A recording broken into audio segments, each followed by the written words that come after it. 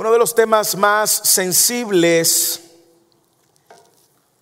uno de los temas peor interpretado y uno de los temas que ha sido de mucha manipulación en medio de nuestro contexto hispano es el tema de las ofrendas.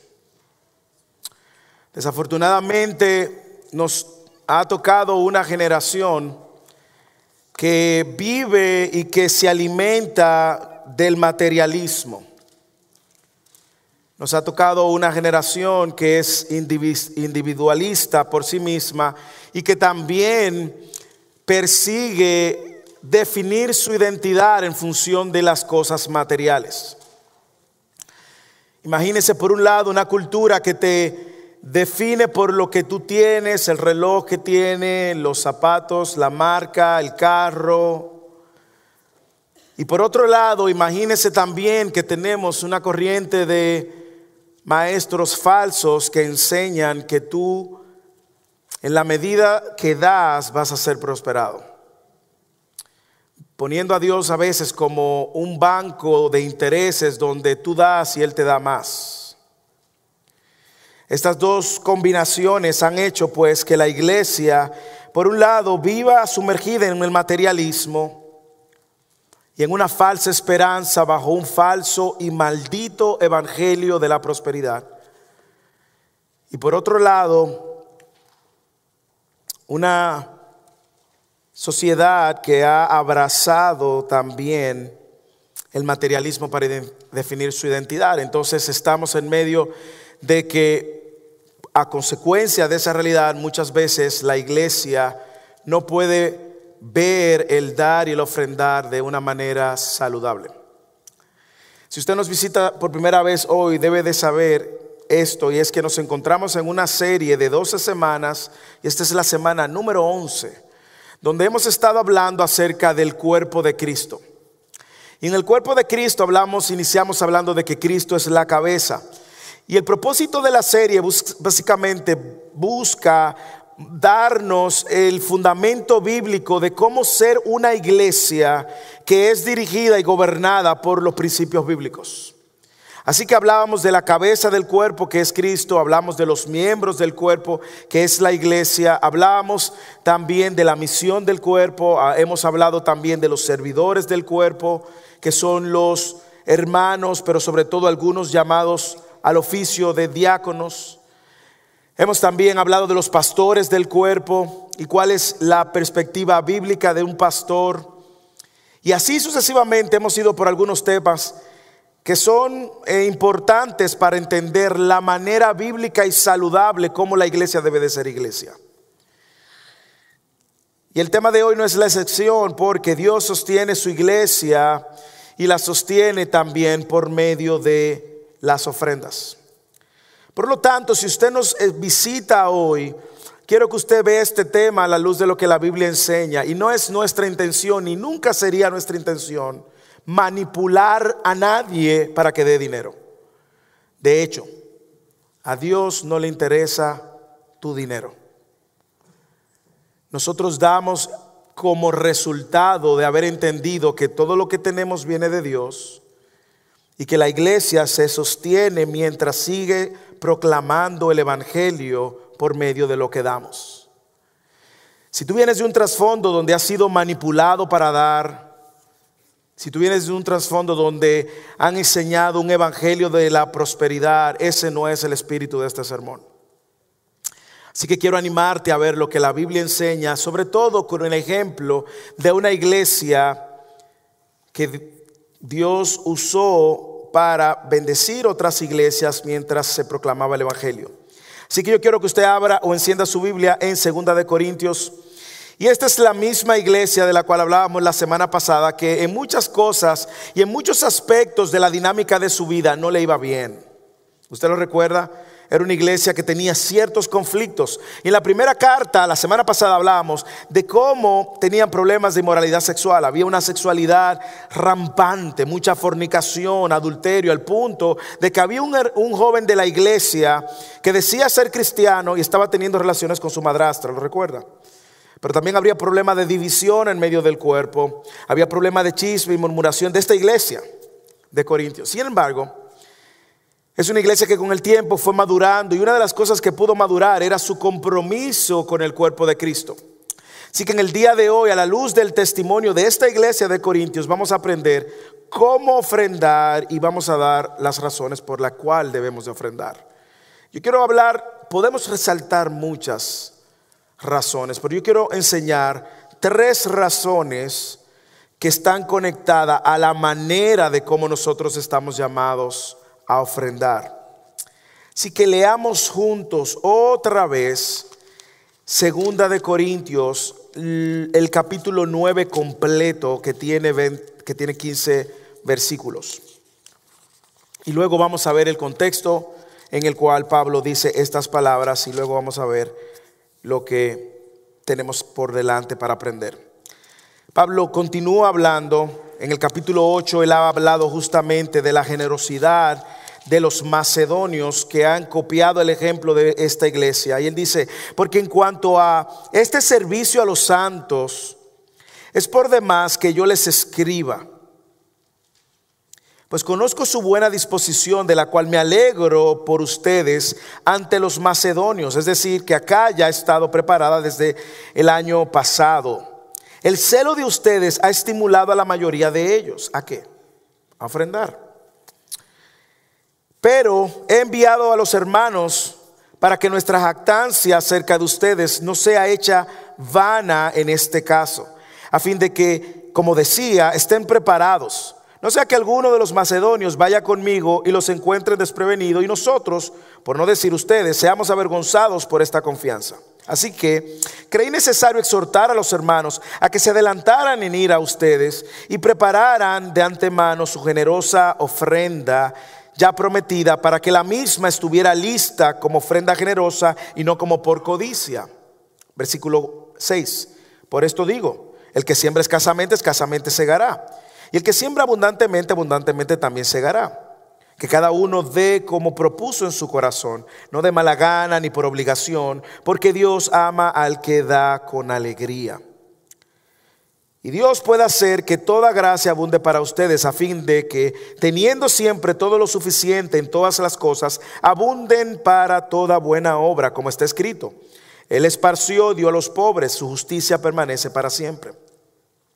Y el que suministra semilla al sembrador y pan para su alimento, suplirá y multiplicará la siembra de ustedes y aumentará la cosecha de su justicia. Ustedes serán enriquecidos en todo para toda liberalidad, la cual por medio de nosotros produce acción de gracias a Dios.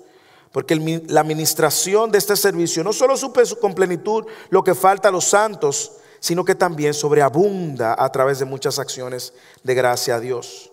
Acciones de gracias a Dios. Por la prueba dada por esta administración, glorificarán a Dios por la obediencia de ustedes a la confesión del Evangelio de Cristo y por la liberalidad de su contribución para ellos y para todos. Ellos, a su vez, mediante la oración a favor de ustedes, también demuestran su anhelo debido a la sobreabundante gracia de Dios en ustedes. Gracias a Dios por su don inefable. Es interesante ver cómo Pablo está resaltando que esta iglesia ha mostrado un gesto que ha sido contagioso y ha sido imitado por otras iglesias. Y esta iglesia de Corintios se había mostrado con mucha generosidad, sobre todo en iglesias que estaban más necesitadas y ante la necesidad misma de algunos hermanos. Por eso de aquí el título, ¿cómo y por qué ofrendar?, es el título del sermón. Y lo que el texto nos quiere animar a que veamos como su idea principal es cómo nosotros como cristianos estamos llamados a ofrendar correctamente, con las motivaciones correctas, de manera que traigamos gloria a Dios. Vamos a ver estas 3 manera en la cual debemos de ofrendar y la razón por la cual. Lo primero es que debemos de dar intencionalmente. Esa es la manera: dar intencionalmente con el propósito, y aquí va el primer propósito o razón, para sostener el cuerpo de Cristo. Debemos de dar intencionalmente para sostener el cuerpo de Cristo. Lee el versículo 1 al 5 de nuevo. En cuanto a este servicio a los santos, ¿quiénes son los santos?, pregunto. Aclaro, no son los santos que tienen imágenes. Ok, es muy evidente que no es a eso que se está refiriendo. Recuérdese que se está refiriendo, los santos son todos los hermanos en Cristo, a quien Pablo al inicio de la carta llama santos en Cristo. Todo el que está en Cristo, recuerde, es llamado como santo. En cuanto al servicio a los santos, es por demás que yo les escriba, pues conozco su buena disposición, de la cual me alegro por ustedes ante los macedonios, es decir, que acá haya estado preparada desde el año pasado. El celo de ustedes, mire cómo lo ha estimulado a la mayoría de ellos. Pero he enviado a los hermanos para que nuestra jactancia acerca de ustedes, Pablo está diciendo, yo le estoy mandando estos mensajeros para que de la manera como yo me jacto de que ustedes son buenos dadores, no me hagan quedar mal, básicamente él le está diciendo. No se echen en vano. En este caso, a fin de que, como decía, estén ustedes preparados. No sea que alguno de los macedonios que vaya conmigo llegue allá y ustedes no tengan ninguna ofrenda. Básicamente eso es lo que le está diciendo. Así que creí necesario, versículo 5, exhortar a los hermanos a que se adelantaran a ir ustedes y prepararan de antemano su generosa ofrenda ya prometida, para que la misma estuviera lista como ofrenda generosa y no por codicia. No sé si usted puede ver lo que está sucediendo aquí. Pablo se ha estado jactando de que esta iglesia de Corintios, aparentemente una iglesia sana económicamente. Recuerde que Corintios como ciudad estaba ubicada donde había mucho comercio por estar en las costas del mar y había mucha interacción comercial. Aparentemente muchas de esas personas que hablaban diferentes idiomas se congregaban en esta iglesia también, y eran personas pudientes, si se puede decir, personas económicamente estables. Y Pablo se ha venido jactando en buen sentido de que esta iglesia ha sido buena dando para suplir las necesidades de los hermanos que no tienen en otras ciudades como Macedonia. Y Pablo viene y dicho, yo me he jactado de que ustedes son buenos dadores. No sea que ahora yo vaya con uno de los macedonios y cuando lleguemos ustedes estén desprevenidos. Como yo dije, esta ciudad Corintio era famosa por su prosperidad. Aunque algunos creyentes, como en la misma carta, en la carta anterior vimos, cuando hablábamos de la cena del Señor, recuerda, algunos creyentes no eran tan ricos, no eran ricos de ninguna manera, había también pobreza en medio de ellos. Pablo viene hablando de este espíritu generoso con el cual ellos sostienen otros hermanos y otras iglesias. ¿Quiénes son esos hermanos a quienes ellos sostienen? Que estaban en pura necesidad, los hermanos de Acaya. Y Pablo ha visto con buenos ojos que esta iglesia ha sido buena para sostener a sus hermanos, porque sosteniendo a esos hermanos en Cristo, estaban sosteniendo la iglesia de Cristo. Como vemos, si usted puede leer rápidamente o le echa un ojo al capítulo 8, usted se va a dar cuenta de que era una iglesia donde esa ciudad de Macedonia, muchos de sus miembros estaban atravesando pobreza. Mire el versículo 1 del capítulo 8, por ejemplo, y el versículo 2. Ahora, hermanos, les damos a conocer la gracia de Dios que ha sido dada en las iglesias de Macedonia. Pues en medio de una gran prueba de aflicción, abundó su gozo y su profunda pobreza, ¿lo ve?, sobreabundó en la riqueza de su liberalidad, de su generosidad. Y Pablo elogia esto. Pablo elogia y ve con buenos ojos que los hermanos que tienen un poco más puedan ir en auxilio de los que están en más necesidad. Esta iglesia ha estado mostrando justamente un corazón compasivo, proveyendo para las necesidades de algunos de los santos que están en medio de necesidades materiales, específicamente en el contexto. Y Pablo le dice, es justamente esa actitud generosa con la cual ustedes han estado dando, que ha sido incluso contagiosa, de manera que ahora iglesias donde sus miembros son pobres también han seguido ayudando al más necesitado. El celo de ustedes ha estimulado a la mayoría de ustedes, a la mayoría de ellos. Y Pablo quiere asegurarse de que ahora esa reputación que Pablo ha ido promoviendo no se vea afectada porque cuando él vaya de camino la iglesia no esté preparada. Hay muchas cosas que pudiéramos ver de esto y aprender de esta iglesia, pero hay una reflexión inicial que debemos de pensar antes de movernos en los demás aspectos. Y lo primero que debemos de ver es cómo nosotros vemos las riquezas que tenemos. Nosotros sabemos, todo el que está en este salón aquí no está en un estado de pobreza. Podemos tener personas que tienen un poco más que otro, pero aquí nadie está en un estado de pobreza que no sabe qué va a comer, o no sabe la ropa que va a vestir, o no tiene ni siquiera dónde dormir. Y nuestro entendimiento acerca de dónde está nuestro corazón con respecto a la riqueza va a definir claramente la disposición con la que damos. Pablo sabía que esta iglesia había aprendido la bendición de dar para sostener a otros hermanos, para suplir las necesidades del cuerpo, para poder mostrar la provisión de Dios por medio de las manos de los hermanos. Y es increíble ver que esta iglesia,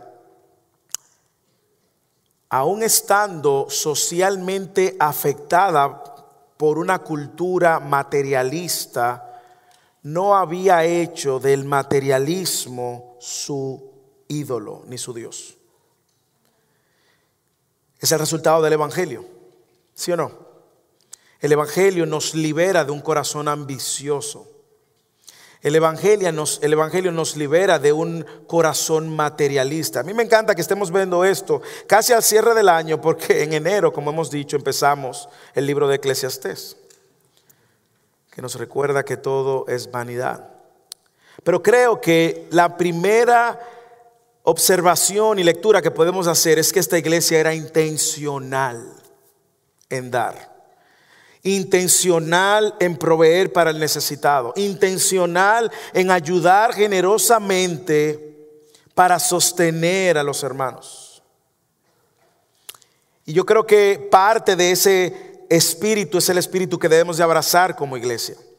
Yo le doy gracias a Dios porque he visto y doy testimonio, no como Pablo, pero doy testimonio a otros hermanos y otros pastores de que si hay algo que está sucediendo naturalmente y orgánicamente en medio de First Serving en español, es ver cómo los hermanos, el que tiene poco con poco, el que tiene tiempo con tiempo, el que tiene recurso con su recurso, el que sabe alguna habilidad con su habilidad, aún el que tiene 2 brazos para ayudar a mover a alguien, cómo orgánicamente la iglesia ha estado sirviéndose uno al otro. Y es el resultado de la obra del evangelio, ¿sí o no? Probablemente, como yo lo he visto y he sido testigo también, y lo he visto en medio de ustedes, hay hermanos que no tienen dinero para ayudar a otro, pero tienen tiempo para ayudar al hermano en la casa. Recientemente una de nuestras hermanas dio a luz con cesárea y ella pidió ayuda para 4 días y 4 hermanas se dispusieron a ir a su casa y atenderla, porque con la cesárea ella no puede operar de una manera normal, no puede funcionar. Y yo animo a la iglesia a que siga intencionalmente sirviéndoles a los santos, sirviéndose los unos al otro. Lo que más me ha gustado de First Serving en español es ver lo que lo hacen, no solamente intencionalmente, sino también que lo hacen sin hacer acepción de persona.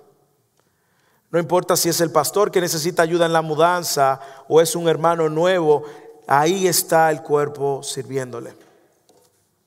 Pero ¿qué de cuanto a las finanzas? ¿Qué en cuanto de la ayuda material? También yo he visto hermanos que sin decirlo públicamente, han estado ayudando a hermanos que se han visto en una situación económicamente. Por lo cual yo quiero sacar 2 aplicaciones importantes aquí. Primera aplicación: si usted es un hermano que está en necesidad, déjenos saber su necesidad. No nos robe la oportunidad de ser intencionalmente generosos con su necesidad. La comunidad creyente de creyentes no es una comunidad para vivirla aislada. Pero a veces el orgullo es mayor y preferimos callarnos y luchar solos. No. Esta iglesia pudo suplir la necesidad de estos hermanos porque era conocido en medio de la iglesia las necesidades de sus santos. En muchas ocasiones es más fácil dar que recibir, ¿sí o no? Y a veces somos muy dados para dar cuando tenemos, pero cuando Dios por su soberana voluntad nos pone en una situación donde tengamos que recibir, entonces nos quedamos callados. Hermano, hermana, eso es orgullo. Si usted se ve en necesidad, ya sea de una mudanza, de una reparación o alguna necesidad, extérnela. Mire alrededor, aquí hay hermanos. Probablemente no tengan dinero, pero pueden ayudarte con sus manos. Probablemente no tengan en ese momento, pero tienen una conexión. O probablemente, como ha sucedido, entre los hermanos buscamos la solución y resolvemos. Así que demos diligentemente como la iglesia, sobre todo para sostener el cuerpo de Cristo. La segunda aplicación es esta. No solamente ser dados a dar a conocer nuestra necesidad, sino también sea receptivo para recibir la ayuda. Sea receptivo para recibir la ayuda. El propósito del cuerpo de Cristo es sostener al cuerpo de Cristo también para la gloria de Cristo, ¿sí o no? Sería un mal testimonio que usted esté pasando por necesidades solos. Cuando hay hermanos y hermanas que tienen incluso el don del servicio. En medio de ustedes hay hermanos que disfrutan servir. Vaya a los diáconos, venga donde los pastores, hablemos y busquemos juntos. Lo segundo que quiero ver no solamente es dar intencionalmente para sostener el cuerpo de Cristo, también demos confiadamente. ¿Por qué? ¿Cuál es la razón? Le estoy diciendo el cómo. Demos diligentemente para sostener el cuerpo. Segundo, ¿cómo? Demos confiadamente, en confianza. ¿Cuál es la razón? Porque Dios suple abundantemente. Dios suple abundantemente. Leamos el versículo 6 al 10. Pero esto digo: el que siembra escasamente, escasamente también segará. Y el que siembra abundantemente, abundantemente también segará.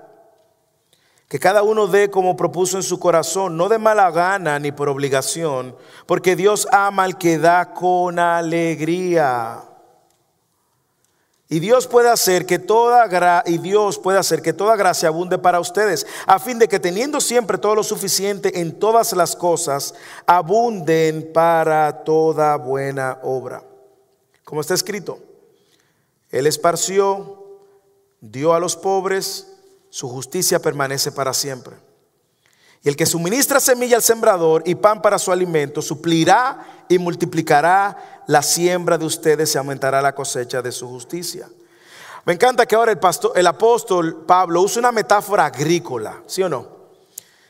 Pero esa metáfora agrícola, señores, ha sido el versículo más abusado por los falsos maestros del evangelio de la prosperidad. Lo he visto con mis ojos, yo lo he visto con mis ojos. Yo he visto con mis ojos a falsos maestros manipulando a la audiencia a dar, al punto de gente ir al altar y dejar el carro suyo como una siembra. Gente incluso dejando la llave del apartamento, sembrando para el reino. Les advierto, hermanos, todo el que le pida a usted que debe de sembrar para que Dios le devuelva algo, es un falso maestro. Cierre su oído. Los canales de televisión, uno que queda bien cerquita de aquí, que hacen unos maratones y dicen: pacta con Dios para que recibas tu milagro. Pacta con Dios para que Dios rompa la pobreza. Pacta con Dios para que Dios te sane. Eso es manipulación. Y es un falso evangelio. Huya de eso. Apaga el televisor y no de un solo centavo, porque lo están drenando. Esos son de los falsos maestros que habla Pedro, que dice que iban a hacer mercadería de vosotros. Huya de eso. Sin embargo, el texto sí está en la escritura, pero en su contexto significa otra cosa. Y Pablo está usando esta metáfora agrícola de sembrar y cosechar para hablar de la naturaleza de dar dentro de la iglesia, ¿sí o no? Imagínese una granja y usted tiene este terreno y usted esparce mucha semilla y siembra en todo el terreno. ¿Qué va a venir de retorno? Mucha cosecha, ¿sí o no? Si usted tiene este terreno y solamente agarra un pedacito de la parcela y solamente siembra ahí, pues va a cosechar. Y Pablo tiene esto, pero no para manipular a la audiencia ni manipular a los hermanos que ya han venido dando generosamente sino para dirigir las motivaciones de las que ellos dan al lugar correcto, y es al corazón. Léalo, mire cómo sigue. Porque el que cada uno, versículo 7, cada uno dé como propuso en su corazón, no de mala gana ni por obligación, porque Dios ama al que da con alegría. Y Pablo le está dando una razón muy clara. Cuando nosotros demos con confianza. Primero, porque todo lo que tenemos viene de Dios, ¿ok? Y segundo, porque Dios es que nos da y nos ha dado más, ¿sí o no? Y yo no sé si usted puede verlo, pero sí puedo entender que el problema principal de nosotros a la hora de ofrendar es un problema del corazón. Y déjeme decirle lo que ha pasado históricamente en la iglesia. Dar con alegría nace del entendimiento correcto de que Dios es el dador de todas las cosas. Es decir, usted tiene un empleo que lo sostiene. Sí. ¿Cómo usted llegó a ese empleo? ¿Usted se ha pensado? ¿O cómo usted está haciendo ese negocio? Dios a usted le dio la vida, le dio la salud, le dio la capacidad de hacer o emprender algo. Y no solo eso, le ha dado la gracia delante de los hombres para que los hombres entonces te contraten si tienes una empresa, o para que los hombres usen tus servicios.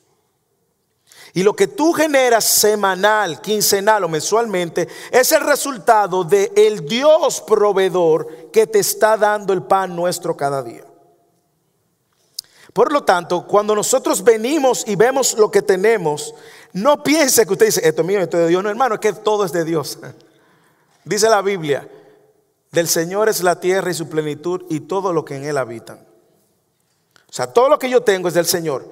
Pero cuando se trata de dar para el Señor, entonces nosotros hacemos una diferencia que Dios no hace.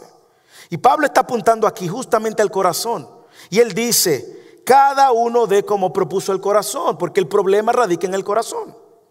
Yo sé, hermanos, que hay muchos pastores que han abusado de iglesias, han abusado de hermanos, le han sacado y lo han exprimido. Sé que hay pastores que le dan preferencia a los hermanos que tienen más dinero, y el que no tiene nada lo tratan clase aparte. También es pecado, pero no es menos cierto que el ofrendar es un ejercicio sano y necesario para sostener el cuerpo. Pero nosotros venimos con dudas a la hora de dar o con preocupaciones. ¿Qué van a hacer con el dinero? Ese pastor se va a hacer rico. ¿Sí o no? Mire, todos los pastores, le digo algo. La mayoría de los pastores del mundo viven en break-even. Para que usted lo sepa. La mayoría de los pastores del mundo viven con lo necesario así. Para que usted lo sepa. Sin embargo, Pablo apunta a que demos confiadamente porque Dios es quien nos sostiene y nos da abundantemente. Y mire cómo él sigue elaborando. De no por obligación. Hermanos, si usted cuando ofrenda, llegó el momento de ofrenda, más adelante vamos a tener tiempo de ofrenda, usted da y dice, ay Jesús, ha dado otra vez, esta gente sí pide. Usted no está ofrendando. ¿Oyó? Usted está dando dinero, pero no está ofrendando. Porque usted se puede pasar toda su vida dando dinero y no ofrendar. Porque la ofrenda nace de una disposición correcta en gratitud a un Dios que nos ha dado todo lo que tenemos. No por obligación. Y me encanta el fundamento que Pablo dice. Dios ama al que da con alegría. ¿Por qué? Yo lidiaba con eso y preguntaba, y luego lo entendí al final del versículo. Le voy a dar el spoiler ahora, porque al final está en el versículo más adelante. La razón por la que Dios se agrada con el que da con gozo. Escuchen, no estoy hablando del que da mucho, porque no estamos hablando de cantidad aquí. Estamos hablando de disposición del corazón. Usted puede tener poco y de lo poco dar con gozo. Y puede tener mucho y de lo mucho dar con gozo. El problema aquí no es cantidad, no estamos hablando de cantidad, estamos hablando de disposición del corazón. ¿Por qué Dios se agrada? Usted sabe por qué, le voy a decir el final del cuento. Porque revela el carácter de Dios en usted. Porque Dios en su naturaleza y su esencia es dador. Y mire cómo Pablo sigue argumentando. Y Dios puede hacer que toda gracia abunde para ustedes, a fin de que teniendo siempre todo lo suficiente en todas las cosas, abunden para buena obra. Pablo le está diciendo, Dios puede hacer que ustedes no tengan ningún tipo de necesidad. Dios lo puede hacer, y puede que no también. Como está escrito. Y mire lo que Pablo ahora hace. Pablo ahora cita un salmo para fundamentar su punto. Él esparció, dio a los pobres, su justicia permanece para siempre. Y el que suministra semilla al sembrador y pan para su alimento, suplirá y multiplicará la siembra de ustedes y aumentará la cosecha de su justicia. En pocas palabras, hermano, demos confiadamente, porque Dios es quien nos da el pan diario. Dios es quien da la semilla. Dios es quien le da al sembrador la semilla para que el alimento sea dado. Y Él es quien la multiplica. Recuerde que en aquel momento ese era uno de los medios más usados para el sostenimiento. Como les dije, el corazón es la clave. Y yo debo de ofrendar confiadamente, hermanos. Pregúnteme a mí. Hay momentos que yo he ofrendado en estrechez, sí. Pero le digo, Señor, en mi estrechez, mira, te estoy dando, pero estoy estrecho, pero mira. Porque nosotros que pensamos a veces como que Dios no está pendiente de nuestras necesidades. Y Él está diciendo, Él está apuntando a Dios aquí. Él está apuntando a la gente a que vean el carácter de Dios. Dios esparció y dio a los pobres. Y Él, versículo 10, el que suministra semilla al sembrador es Dios. El que te da el empleo es Dios. El que te da la fuerza es Dios. El que te da la salud es Dios. El que te pone un trabajo es Dios. El que te permite trabajar es Dios. Por lo tanto, está con confianza, porque Dios es quien sostiene. Los falsos maestros de la prosperidad van a decir que la riqueza es un derecho divino. Y aclaro, no. Kenneth Copeland, uno que está por aquí por Fort Worth, falso maestro de la prosperidad, él dijo, si tú das $1 a causa del evangelio, te pertenecen 100 y lo puedes reclamar. Porque, dice él, la riqueza es un derecho divino. Déjame aclarar esto, eso no es así. La pobreza para muchos es el medio divino para salvar. Y la riqueza para uno es el juicio de Dios. Porque en su riqueza ven su autosuficiencia y no necesidad de Dios. Así que no se deje engañar. Lo que sí damos confiadamente es porque Dios es un Dios que provee abundantemente. Y Dios provee abundantemente en el momento más necesario. Debe de ser un corazón con un corazón entendido, con un corazón alegre, con un corazón agradecido. Un corazón entendido porque entiende que Dios es un Padre fiel. Es un Padre bueno porque Él es la fuente de mi sustento. Por lo tanto, yo doy confiadamente porque entiendo en el Dios que me sostiene. Segundo, yo doy alegremente porque expresa el carácter de Dios. Y tercero, yo doy con gratitud porque he entendido que he recibido lo necesario. Hermanos, la ofrenda es un ejercicio de fe también. Y yo le animo a que usted ejercite la fe. Ya sea con poco o con suficiente o como dispone en su corazón. Finalmente, no quiero dejar pasar por alto que a veces nosotros dejamos de ofrendar porque pensamos que Dios no me va a proveer para mi necesidad. Eso una vez más revela nuestra falta de entendimiento de Dios. Y déjeme decirle algo, dar confiadamente no significa dar irresponsablemente, ¿ok? No son sinónimos. Yo doy confiadamente porque he entendido que Dios es quien me provee abundantemente. Pero eso no significa dar irresponsablemente. Yo sí puedo dar sacrificialmente, como lo vemos en la Escritura, confiando de que Dios es quien me sostiene. Hermanos, cuando usted da, ¿cómo da? ¿Da con un corazón entendido? ¿Da con un corazón alegre? ¿Da con un corazón agradecido? ¿O da como un ejercicio religioso de que tengo que dar? Esto es lo que tengo que dar. Hermanos, no perdamos la oportunidad de recordarnos cada vez que ofrendamos para sostener la obra, el cuerpo de Cristo. No perdamos de vista que nos estamos recordando que nuestro Dios no se llama el dinero. ¿Ok? Y finalmente, no solamente demos intencionalmente para sostener el cuerpo de Cristo, no solamente demos confiadamente porque Dios suple abundantemente. Hermanos, demos obedientemente porque eso glorifica a Dios. Demos obedientemente porque eso glorifica a Dios. Versículos 11 al 15. Ustedes serán enriquecidos en todo para toda liberalidad, la cual por medio de nosotros produce acción de gracias a Dios. Porque la administración de este servicio, el de dar, no solo suple con plenitud lo que faltaba a los santos, a los hermanos, sino que también sobreabunda a través de muchas acciones de acción de gracias a Dios. Estamos en la semana de acción de gracias. Mire cuántas veces ya ha aparecido en este versículo la palabra acción de gracias a Dios. Por la prueba dada por esta administración, glorificarán a Dios, por la que la obediencia de ustedes a la confesión del Evangelio de Cristo y por la liberalidad de su contribución para ellos y para todos.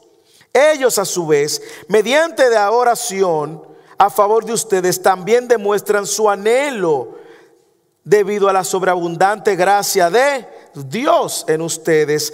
Gracias a Dios por su don inefable. Así termina Pablo el capítulo 9. Demos no solamente intencionalmente para sostener el cuerpo, no solamente confiadamente porque Dios sostiene abundantemente, sino también demos obedientemente porque eso trae gloria a Dios. Hermanos, yo le puedo decir, literalmente, no hago una exageración, más de 100 testimonios que mi familia tiene de ver a Dios sosteniéndonos en diferentes situaciones y etapas de nuestra vida. Y ha sido justamente por hermanos que obedientemente respondieron. Desde que estábamos en República Dominicana, yo le puedo contar ejemplos tras ejemplos, testimonios tras testimonios, de ver cómo Dios respondió nuestras oraciones en medio de la necesidad por medio de hermanos. Y cómo al final nosotros terminamos dando toda la gloria a Dios. Pero ¿qué está diciendo Pablo? Pablo está diciendo que cuando damos obedientemente, el que recibe termina dándole gracias a Dios. ¿Sí o no? ¿Por qué? Porque está en medio de la necesidad. Y cuando usted está en medio de la necesidad, hermano, usted siente un nivel de impotencia que yo no le puedo explicar. Usted tiene que estar ahí para vivirlo. Si usted nunca ha estado en necesidad, no le voy a decir que ore para que el Señor lo ponga en necesidad, porque yo sé que no. Pero permítale al Señor entender un poco al que ha estado en necesidad.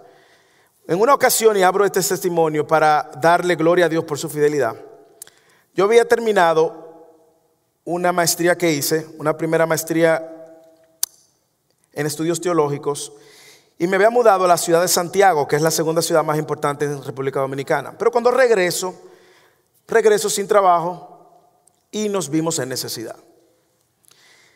Samuel, mi segundo hijo, estaba recién nacido y tenía una congestión y estaba mal, una congestión de pecho grave.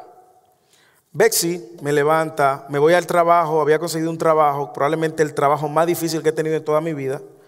Fue enseñar Biblia en un colegio a impíos. Eso, mire hermano, no funciona. Eran demonios que tenía en el aula.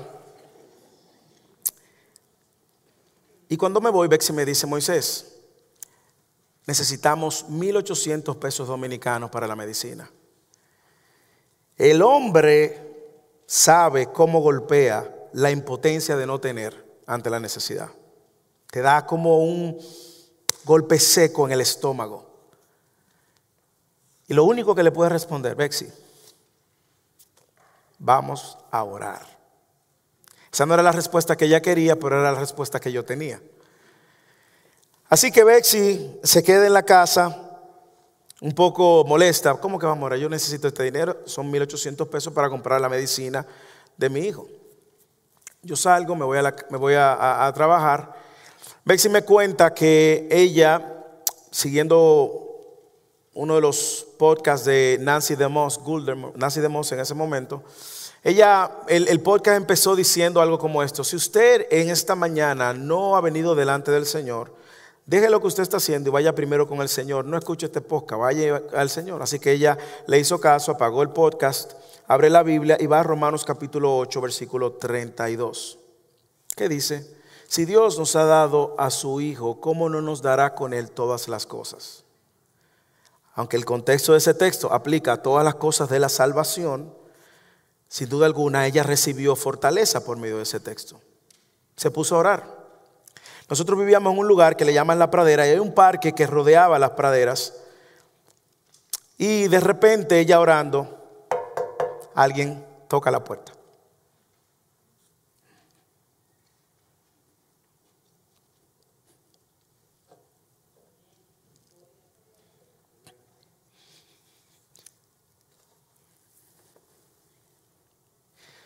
Por ahí cruzaba una señora jogging con 2,000 pesos. Y le dijo: no me preguntes, Dios me mandó a darte esos 2,000 pesos. En ese momento, tú lo único que dices: wow, Dios, cuán real tú eres. Porque no es solamente recibir los 2,000 pesos, es en el momento en el que tú lo recibes. Ustedes no me van a creer que no pasaron 15 días y a veces me levanto y me dice lo mismo: Moisés, hay que hacer una compra, necesitamos groceries. Le digo: Betsy, hay que orar. Es la misma fórmula. Me voy y al mediodía ella me llama que hay una hermana de la iglesia en el supermercado preguntando qué necesitamos para comer. Gloria a Dios. Hermanos, demos obedientemente, porque eso da gloria a Dios. Nosotros no podemos ser insensibles a la necesidad de algún hermano. No funciona así. Esos hermanos no tenían nada. Lo único que tenían, dice Pablo, fue oraciones que luego mandaron al cielo. Léalo, el versículo 14. Ellos a su vez, mediante la oración a favor de ustedes, también les demuestran su anhelo debido a la sobreabundante gracia de Dios en ustedes. Ellos le van a dar gloria a Dios, hermanos. Ellos le van a dar gloria a Dios. Y Pablo está diciendo: cuando usted da obedientemente, suceden dos cosas. Una, usted suple la necesidad dentro del cuerpo de Cristo. Y dos, usted hace que otro le dé gloria a Cristo. Gloria a Dios. Y me encanta el ver cómo Pablo recuerda a esta iglesia que ellos han recibido lo más importante. Mire cómo termina el versículo final. Nosotros somos obedientes, no solamente porque esto trae gloria a Dios. Escuche, somos obedientes porque Dios nos dio su mayor tesoro, a Cristo. Y así Pablo termina diciendo: gloria a Dios por su don inefable. ¿Usted sabe a qué se está refiriendo él? A Cristo. El regalo de Cristo. Nosotros damos porque Él nos dio lo que más necesitábamos, y era su Hijo. Nosotros damos obedientemente porque recibimos el mayor tesoro que usted puede tener en esta tierra, hermanos. No es la casa, no es su estatus social, no es un trabajo, no es un esposo o una esposa, no son hijos. El mayor regalo que usted tiene es Cristo. Y Pablo termina con estas palabras diciendo: gracias a Dios. Bueno, en el versículo 9 del capítulo 8 nos recuerda cómo este don inefable llegó a nosotros. Nos recuerda el Evangelio, Pablo, cuando él en el versículo 9 del capítulo 8 nos dice justamente cómo nosotros recibimos esto. Versículo 9 del capítulo 8. Porque conocen la gracia de nuestro Señor Jesucristo, que siendo rico, Cristo siendo rico, sin embargo, por amor a ustedes se hizo pobre. ¿Para qué? Para que por medio de su pobreza ustedes llegaran a ser ricos. Hermanos, si usted está en Cristo, usted es rico.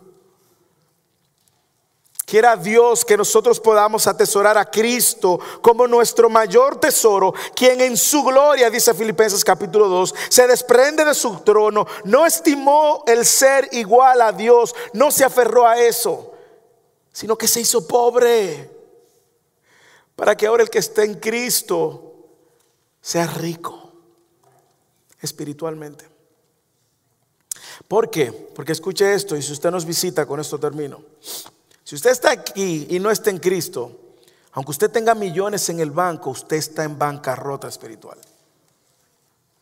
Si usted está en esta mañana y no tiene a Cristo, usted es un miserable espiritualmente.